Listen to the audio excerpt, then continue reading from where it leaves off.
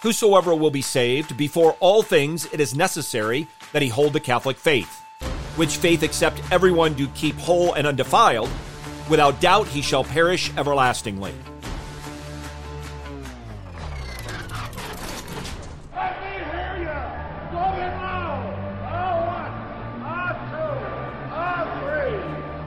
Please.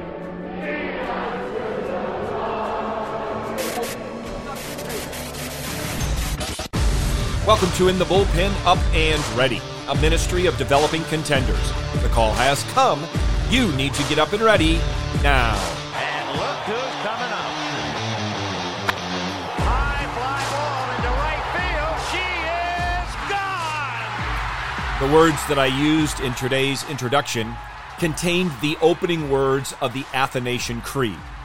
Now, the creed was not written by that faithful church father, the one who defended the truth of the Trinity, the truth contained in this creed, but it is named after him, after Athanasius, the one who was contra mundum, against the world.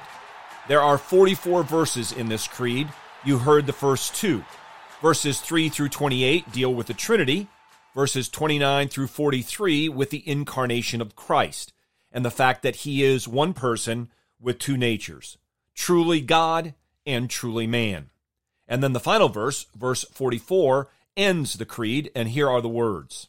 This is the Catholic faith, which, except a man believe faithfully and firmly, he cannot be saved. The doctrine of the Trinity, as it's contained in the Athanasian Creed, is a doctrine revealed throughout Scripture. Less clearly in the Old Testament, much more clearly in the New Testament, as is the case in our text, 2 Corinthians 13, verses 11 through 14.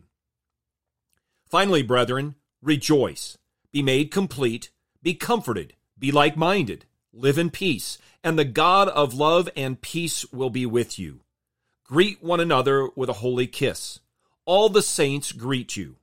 The grace of the Lord Jesus Christ, and the love of God, and the fellowship of the Holy Spirit be with you all. Those are the final words of 2 Corinthians. Words that bring to a close a very intensely personal and often stern letter from Paul to the church at Corinth. Though very personal and stern, he wrote his letter to encourage the believers then and now to celebrate our victory in Christ Jesus.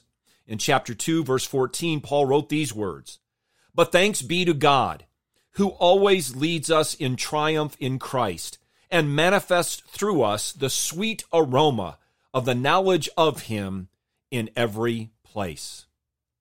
He ends his epistle with an exhortation and a benediction. In verse 9, Paul prayed that the church would be made complete, and in our text, he calls for them to be complete. He desires and expresses for them the unity, love, and peace that is found in the triune God. He wants that in their church, and he wants it in the church universal, or church Catholic, and all of which is the result of the grace, love, and fellowship of Father, Son, and Holy Spirit. Again, verse 14, a very clear indication of the Trinity. And as we have it throughout the Bible, we know this. It is clearly revealed, but it is a profound mystery. Thomas Watson wrote these words, "Believe this doctrine of the Trinity of the persons in the unity of the essence. The Trinity is purely an object of faith. The plumb line of reason is too short to fathom this mystery. But where reason cannot wade, there faith may swim. There are some truths in religion that may be demonstrated by reason, as that there is a God. But the Trinity of persons in the unity of essence is wholly supernatural and must be believed by faith. This sacred doctrine is not against reason, but above it." Amen. God is one God in three persons, and in his being, all three persons are co-eternal and co-equal. Not one is subordinate to the other.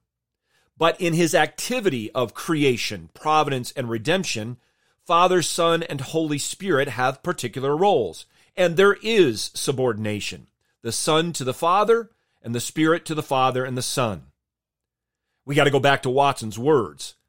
Where reason cannot wade, there faith may swim. I opened with the first words of the Athanasian Creed. I'm going to close with words at the end of the section on the Trinity. It says, so that in all things, as aforesaid, the unity in Trinity and Trinity in unity is to be worshipped. He therefore that will be saved, let him think thus of the Trinity.